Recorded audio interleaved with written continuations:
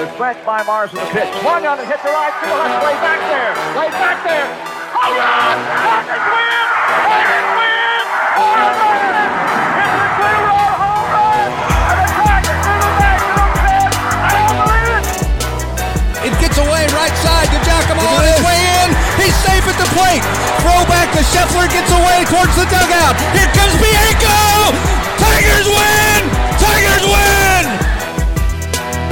All right, welcome back to another edition of Tigers Win. Cody Worsham, happy to be joined remotely today by Hunt Palmer, 104.5 ESPN, and of course on the LSU Sports Radio Network. Hunt, hope you're high and dry today in this beautiful weather. Our studio is like shaking and flickering from every bolt of lightning and thunder, so hopefully you're feeling safer than I am right now. There's always one more cold snap. Unfortunately, it's coming St. Patrick's Day when we got like a bunch of kids coming over for the parade this weekend, but we'll be all right because we got baseball in College Station. Are y'all close to the route? We are very close to the route. We're 2 blocks off, so it's an ideal spot. Okay, well we're neighbors then because I'm right off the route too, and not looking forward to the cold, but am looking forward to the festivities. More looking forward to the start of SEC baseball play for LSU as they head on the road to take on Texas A&M. Rough couple days for Texas A&M. Sure, they did make the tournament, but they did crash out of the tournament. And Hunt, I think that's the reason for your giant smile today. I think you're just, as we were talking about before the show stops, I don't know if you take more pleasure in the suffering of others than in the Texas A&M Aggies. It's that sport, man. It is such a fun ride for 4 or 5 months, and A&M's been on that certainly through SEC play, and then it is gone in 2 hours. I mean, Penn State shows up and just starts hitting threes from everywhere, and it is gone. That's more painful in a way than sitting through what we did, where LSU just never kind of got it out of neutral this year. But yeah, I think all Aggies are kind of pretty dejected today, and I hope the baseball team can add to that this evening. Yeah, not to get too off topic, but I don't know that variance plays more of a factor in any postseason event than the NCAA tournament, which is I guess why it's so exciting. It's also why it's so frustrating, and why maybe the national champion every year isn't necessarily the best team. It's the team that is hot at the right time of the year. But I digress. Let's talk baseball, Hunt. Before we get into the A&M series and maybe talk a little bit of SEC, let's kind of recap where LSU is right now. They make it through non-conference play with just 1 loss. Still number 1 in the country. The stats are through the roof. Not the toughest schedule ever played, but I think we've seen what this team is capable of. What's your read on LSU through non-conference play? Yeah, I mean, they're 2 swings in that Iowa game early with runners on base from having a perfect pre-conference. It's not a perfect team. They've got room for growth, but they're very good. Now, their non-conference schedule was terrible. The teams they played were not good. But you can be a really good team and play teams that aren't very good, and that's, I believe, what we saw over the first month of the season.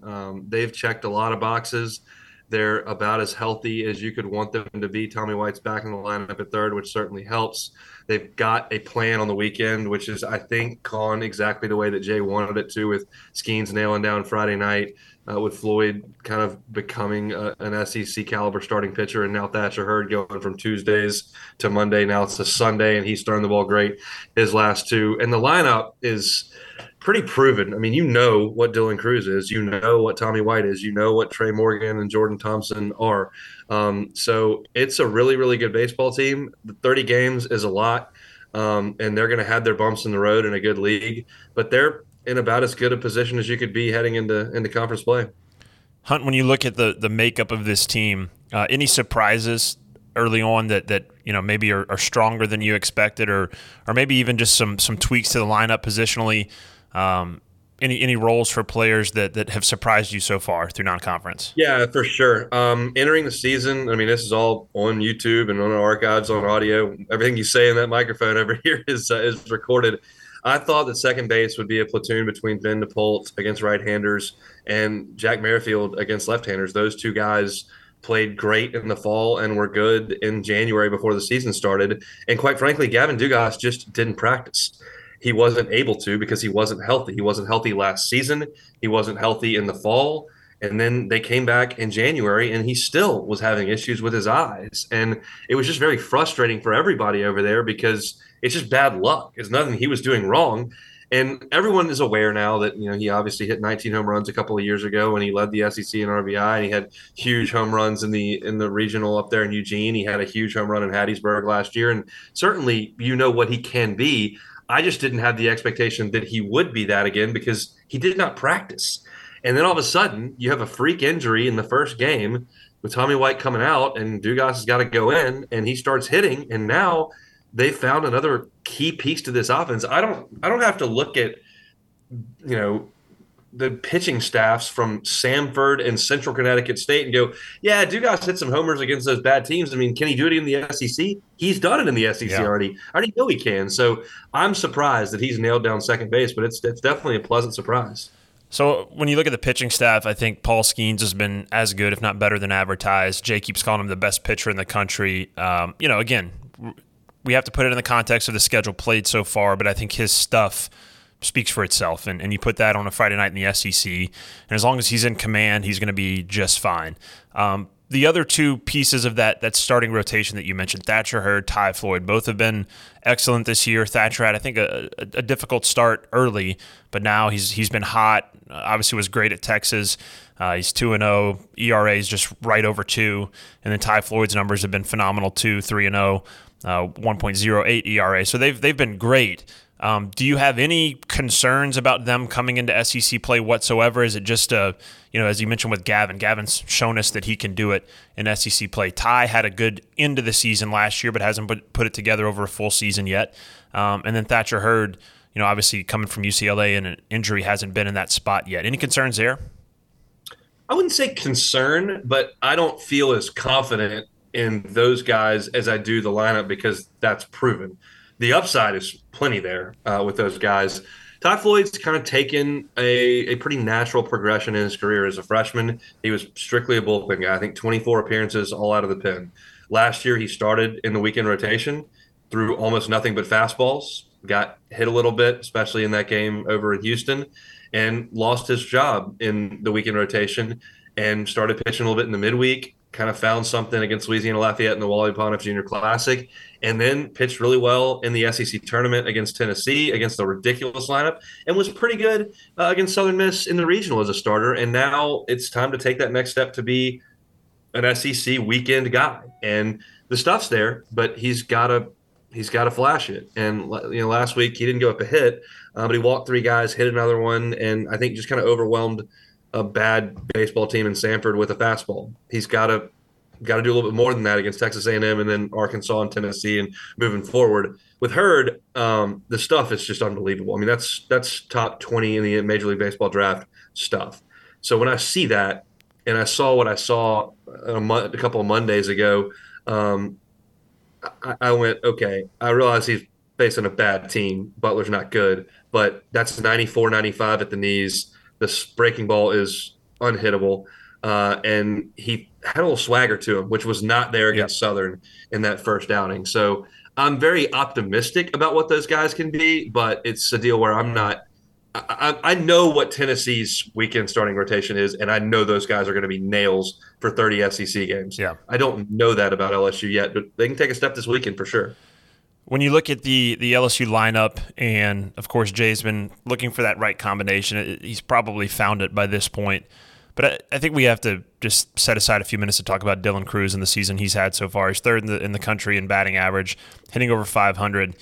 His OPS is almost 1,600. He's hitting homers. He's got 5 so far. He's hitting doubles. He's got 7 so far. I go back to a conversation I had with Kendall Rogers a couple weeks ago previewing the season, and I said, what can Dylan Cruz get better at? Like, where's his room for improvement? He said, well, there's not much, but the one thing I'd like to see is the strikeouts and walks get a little more even. He's walked 18 times and struck out 9 times. I mean, he's putting the ball in play. He's hitting it hard. He's actually hitting a lot of grounders and a lot of singles and hard hit balls, but then obviously he's turning on a few and hitting them out of the park. Just what have you seen from him, and where does he stack up so far, again, with several chapters left to be written, in the all-time greats at LSU? Because in terms of talent and really production, especially in this era, it's through the roof. But from your seat, what do you make of Dylan Cruz, his start to this season, and really the legacy he's building for himself? I didn't see Ben McDonald. I didn't see Joey Bell. I didn't see Todd Walker. I saw Cressy. I saw Bregman, Blake Dean. He's the best player I've ever seen at LSU. Yeah. He's got some work to do to have a major league career that stacks up with Alec Bregman's, because what Bregman's done in Major League Baseball has been phenomenal. But in college, I've seen every game both of them played. It's not particularly close to me. The power, the consistent ability to hit the ball with exit velocities over 100 miles an hour. Then you couple that with the defense he's played in center field, which is spectacular. He's the best player in the country, and to have that guy on your team gives you an edge every time you go to the ballpark. He's spectacular. The thing that stands out to me, and they brought Tommy White in, so now there's a guy that you can kind of compare him to in this way, but he drives the ball out of the ballpark the other way better than anyone I've ever seen. We've seen power hitters. Greg Deitman get hit at a mile, but most of Greg Deitman's home runs were to the pull side. Um, Dylan Cruz is plenty capable of pulling it off the scoreboard, but most of the home runs he hits are line drives to right and right center, which is just remarkable for a college hitter. And the strikeouts were one issue that he could clean up a little bit, but when you hit the ball that hard and swing that hard, like every once in a while you're going to come up a little bit empty. But I don't have any problem, and I don't think it's hyperbole at all to say he's the best player I've ever seen at LSU. Now, everybody that comes through here has some jewelry to go with it when they leave, and Dylan hasn't gotten to that point yet, and that's not all basically none of his fault, but that would certainly add to that legacy if they could figure something out this June. Speaking of the opposite field power, and these numbers aren't, I'd like them to be more specific, but they're interesting. This is from Monday. LSU's hit 32 homers this year. 31% have gone to left field. 25% have gone to center field. 44% have gone to right field. Obviously, we have some left-handed bats that are pulling some of those to right field, but I think it speaks to the opposite field power. Tommy Tanks has contributed to some of those. Dylan Cruz as well. So it's the opposite field power of this team has been really interesting. A lot of talk on offense, obviously. Defensively, LSU's number 2 in the country in fielding percentage. And last year, I know Jay Johnson got sick of it because I got sick of it, but just the hearing about the defensive deficiencies, which were there, got to be just a broken record and really hurt LSU throughout the season. Those seem to be cleaned up. Jordan Thompson has been sort of pinpointed as somebody that's made a lot of improvement there himself. I don't think he's made an error yet this season. One throwing error. One throwing error, and for the most part, the defense has been rock solid. What do you attribute that to? Was last year, has the defensive personnel just gotten better? Have the guys improved? I know Jay Johnson emphasized it over the offseason. I've heard some stories about the work they put in, but again, from your perspective, how has LSU been able to take such a step forward defensively? It's a lot of credit to Jordan Thompson, because that's where you're going to make the most of your errors at shortstop, and he's been fantastic. And he was not fantastic in February and March of last year. He got significantly better as the season went on, but those errors were still there. And he's been great. Cade Doty made a couple of errors at second base last year, and LSU's been good at second base this year. Dugas with the majority of those reps. And look, Trey Morgan kicked a couple of ground balls in big spots last year, specifically one against Auburn that may have cost him a game. And he's been great when he's been left field and at first base. So, it's a lot's been made of it, but it's true. Jordan was hurt last year. He had surgery right before the season started, and that compromises your ability to put the work in and compromises you go out there and play. And he kicked it around in Ruston a little bit last year, kicked it around in Fayetteville last year, and that was contributing factor to LSU losing some games. He's been fantastic this year. And one thing that I don't think has been talked about a ton, I've mentioned it on my show a couple times, but the outfield defense with Cruz in center and Kling running down balls all over the place, and even Joe Bear has been solid out there, and he's not a guy that's played a ton of outfield in his life. So yeah, that's a big piece to this thing, and it's a piece that you would figure would carry on. Yes, your defense is helped when your pitching staff overmatches teams. They don't put the ball in play a lot, and they don't put it in play hard a lot, and so there is an element that makes you step up defensively when you do play in SEC games, but I do believe LSU is going to be a quality defensive team in SEC play, and that's huge because there really aren't very many cracks in LSU's armor right now. All right, let's spend a little time talking about SEC play. LSU starts this weekend on the road in College Station against Texas A&M. The SEC, as usual, loaded. LSU's number 1, Tennessee 2, Ole Miss 3, Florida 5, Vanderbilt 6, Arkansas 7. 6 of the top 7 teams in the country are from the SEC. A&M at 15 right now in D1 baseball. I remember last year Jay talking about A&M after the A&M series. I believe we opened with A&M at home last year, if my memory serves me correctly. That's right. And he talked to the media afterwards, and he said that's one of the best baseball teams in the country. And I think there was a little skepticism there because they weren't ranked very highly at the time, and maybe they hadn't proven it yet. But then they end up in Omaha, and Jay Johnson looks very, very smart in that moment. What do you know about the Aggies this year? Obviously going into College Station, very different from hosting them at Alex Box. But what do you make of this matchup for LSU? So they started out pretty slow. Lamar got them in the midweek. They played a series against Portland and lost the first two games, and were down 3 in the ninth of game 3 and found a way to score 4 in the ninth to avoid a sweep. And they started slow because their main guys that helped them get to Omaha and Boast and Moss were not hitting at all. And that was really part of the nucleus of their team. Those guys are hitting now, and that's why A&M's playing significantly better. I don't see monster major league talent on A&M in terms of the lineup. I just see good college baseball players and a lot of them. And then as far as the staff goes, Detmers will go for him in game 1. He threw 7 shutout innings against Notre Dame in Omaha last year. He's big, 6'4", 225, 230 pounds, 95-mile-an-hour fastball.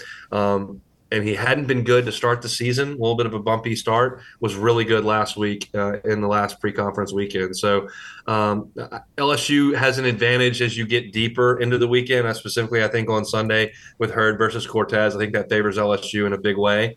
But A&M's solid, and Blue Bell Park's a really tough place to play. It's a great fan base, a great environment, and LSU's really only seen that once in the Texas game in the pre-conference. So really good test, and I can promise you one thing, and this is something that I've talked about a little bit this week on my show.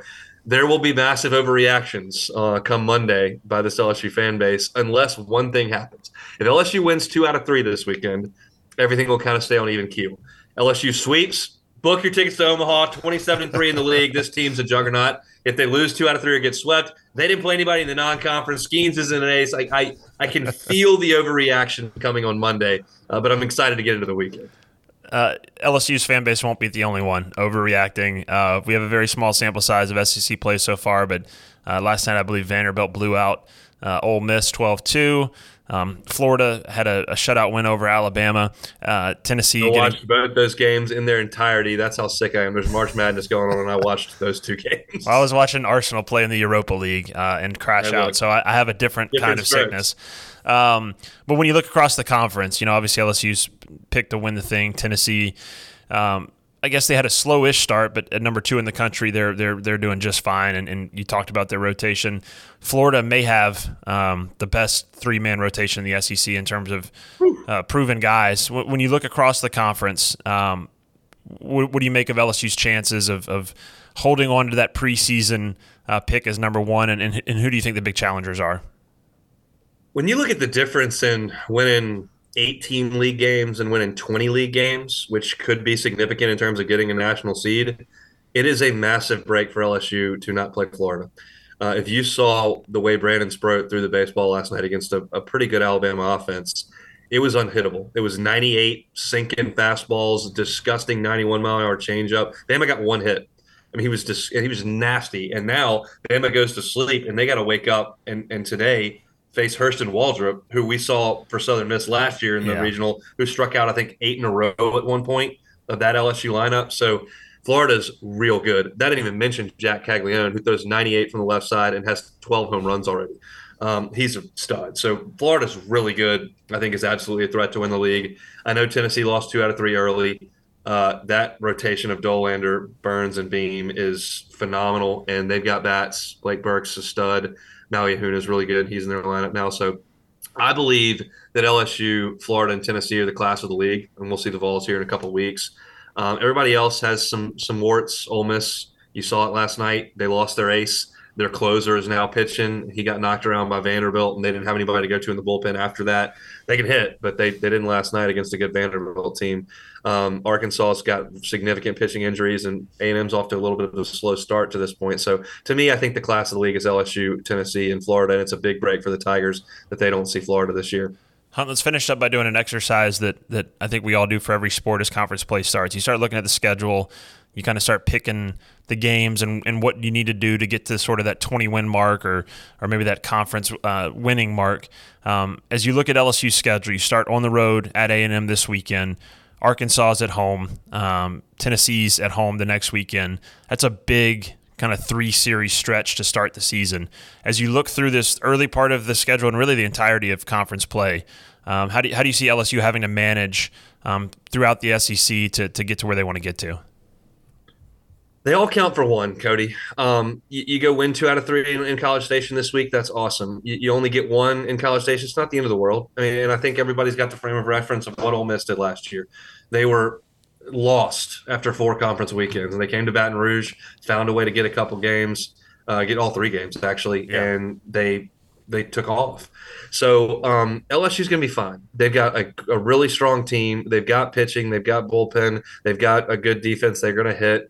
But they're not. I don't think they're going to win every weekend. They're not going to, in my opinion, they're not going to go 10-0 on the weekends. I mean, Arkansas did it a couple of years ago, but it's almost impossible to do. You just got to go out there and get as many as you can. And if you can go to College Station and get 2, that'd be fantastic. You got your hands full over the next 2 home weekends. Arkansas can really hit, and Tennessee's got one of the better rotations I've ever seen. But again, every time LSU takes the field, I think there's a great chance they're going to win the game. So they got to get to 20 in my mind. The SEC took care of its business in the non-conference. They won 82% of their pre-conference games. So you're going to be looked at favorably from a conference RPI perspective and by the committee. And you've got a tough schedule. So if you can go out there and get 20, and everybody wants to win 24, 25 games, look at all this talent. And that'd be great if they win 25 games, but you just need to play your regional and super regional at home. And I believe, based on LSU's body of work and the way that the conference is done in the pre-conference, if you can get to 20, you'll be at home until you go to Omaha. Well, Hunt, I can't wait for the overreactions, but I also can't wait for your reaction to the overreactions. Tell everyone listening that I'm sure they know, but where they can hear you, follow you, keep up with your stuff. Yeah, I appreciate it. We're at 104.5 ESPN. You can get us any number of places. You can obviously listen to us on the terrestrial radio. We're on YouTube at The Hunt Palmer Show. You can catch us on Apple Podcasts, Spotify, Google, anywhere you get your sound. You can find us. And The Hunt Palmer Show is pretty easy to search, and we'd appreciate any likes and subscriptions. As y'all know, those are always good things. But, yeah, we're there every Monday to Friday, 1 to 3, and looking forward to it. No one breaks down LSU baseball or SEC baseball better than Hunt Palmer. Hunt, thank you for your time. That'll do it for us on this edition. Tigers Win.